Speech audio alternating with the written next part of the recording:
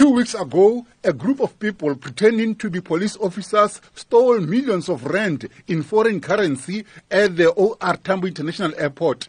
Reacting to the weekend arrest of 5 suspects, Phahlane applauded the team of top investigators from the police unit and the Hawks. He says they did splendid investigation work with the arrest of the 5 suspects, who includes a police officer. We can report that 5 people were arrested over the weekend, and those people would have appeared in court today.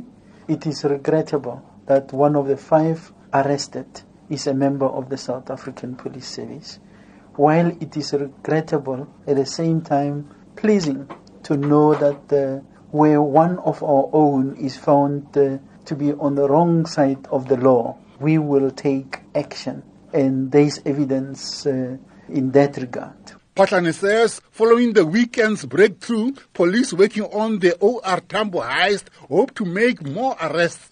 He says the preliminary investigation shows that the heist was carried out by more than 5 people. These 5 people arrested are not the only ones that were involved. We are still pursuing other suspects, and we can only call upon the community at large, those with concrete information on the whereabouts of the remaining suspects, to work together with the South African Police Service to ensure that the perpetrators of this crime are brought to book.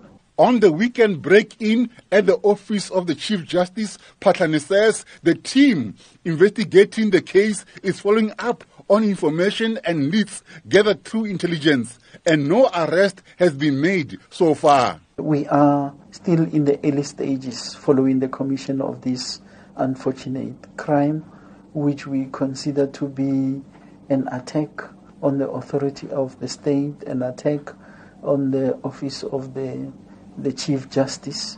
We will do everything in our power to thoroughly investigate with the purposes of bringing whoever is responsible to book. Phahlane called on members of the public, including political parties, to refrain from making what he calls irresponsible statements. We strongly condemn any irresponsible statements and/or utterances attributing without any basis.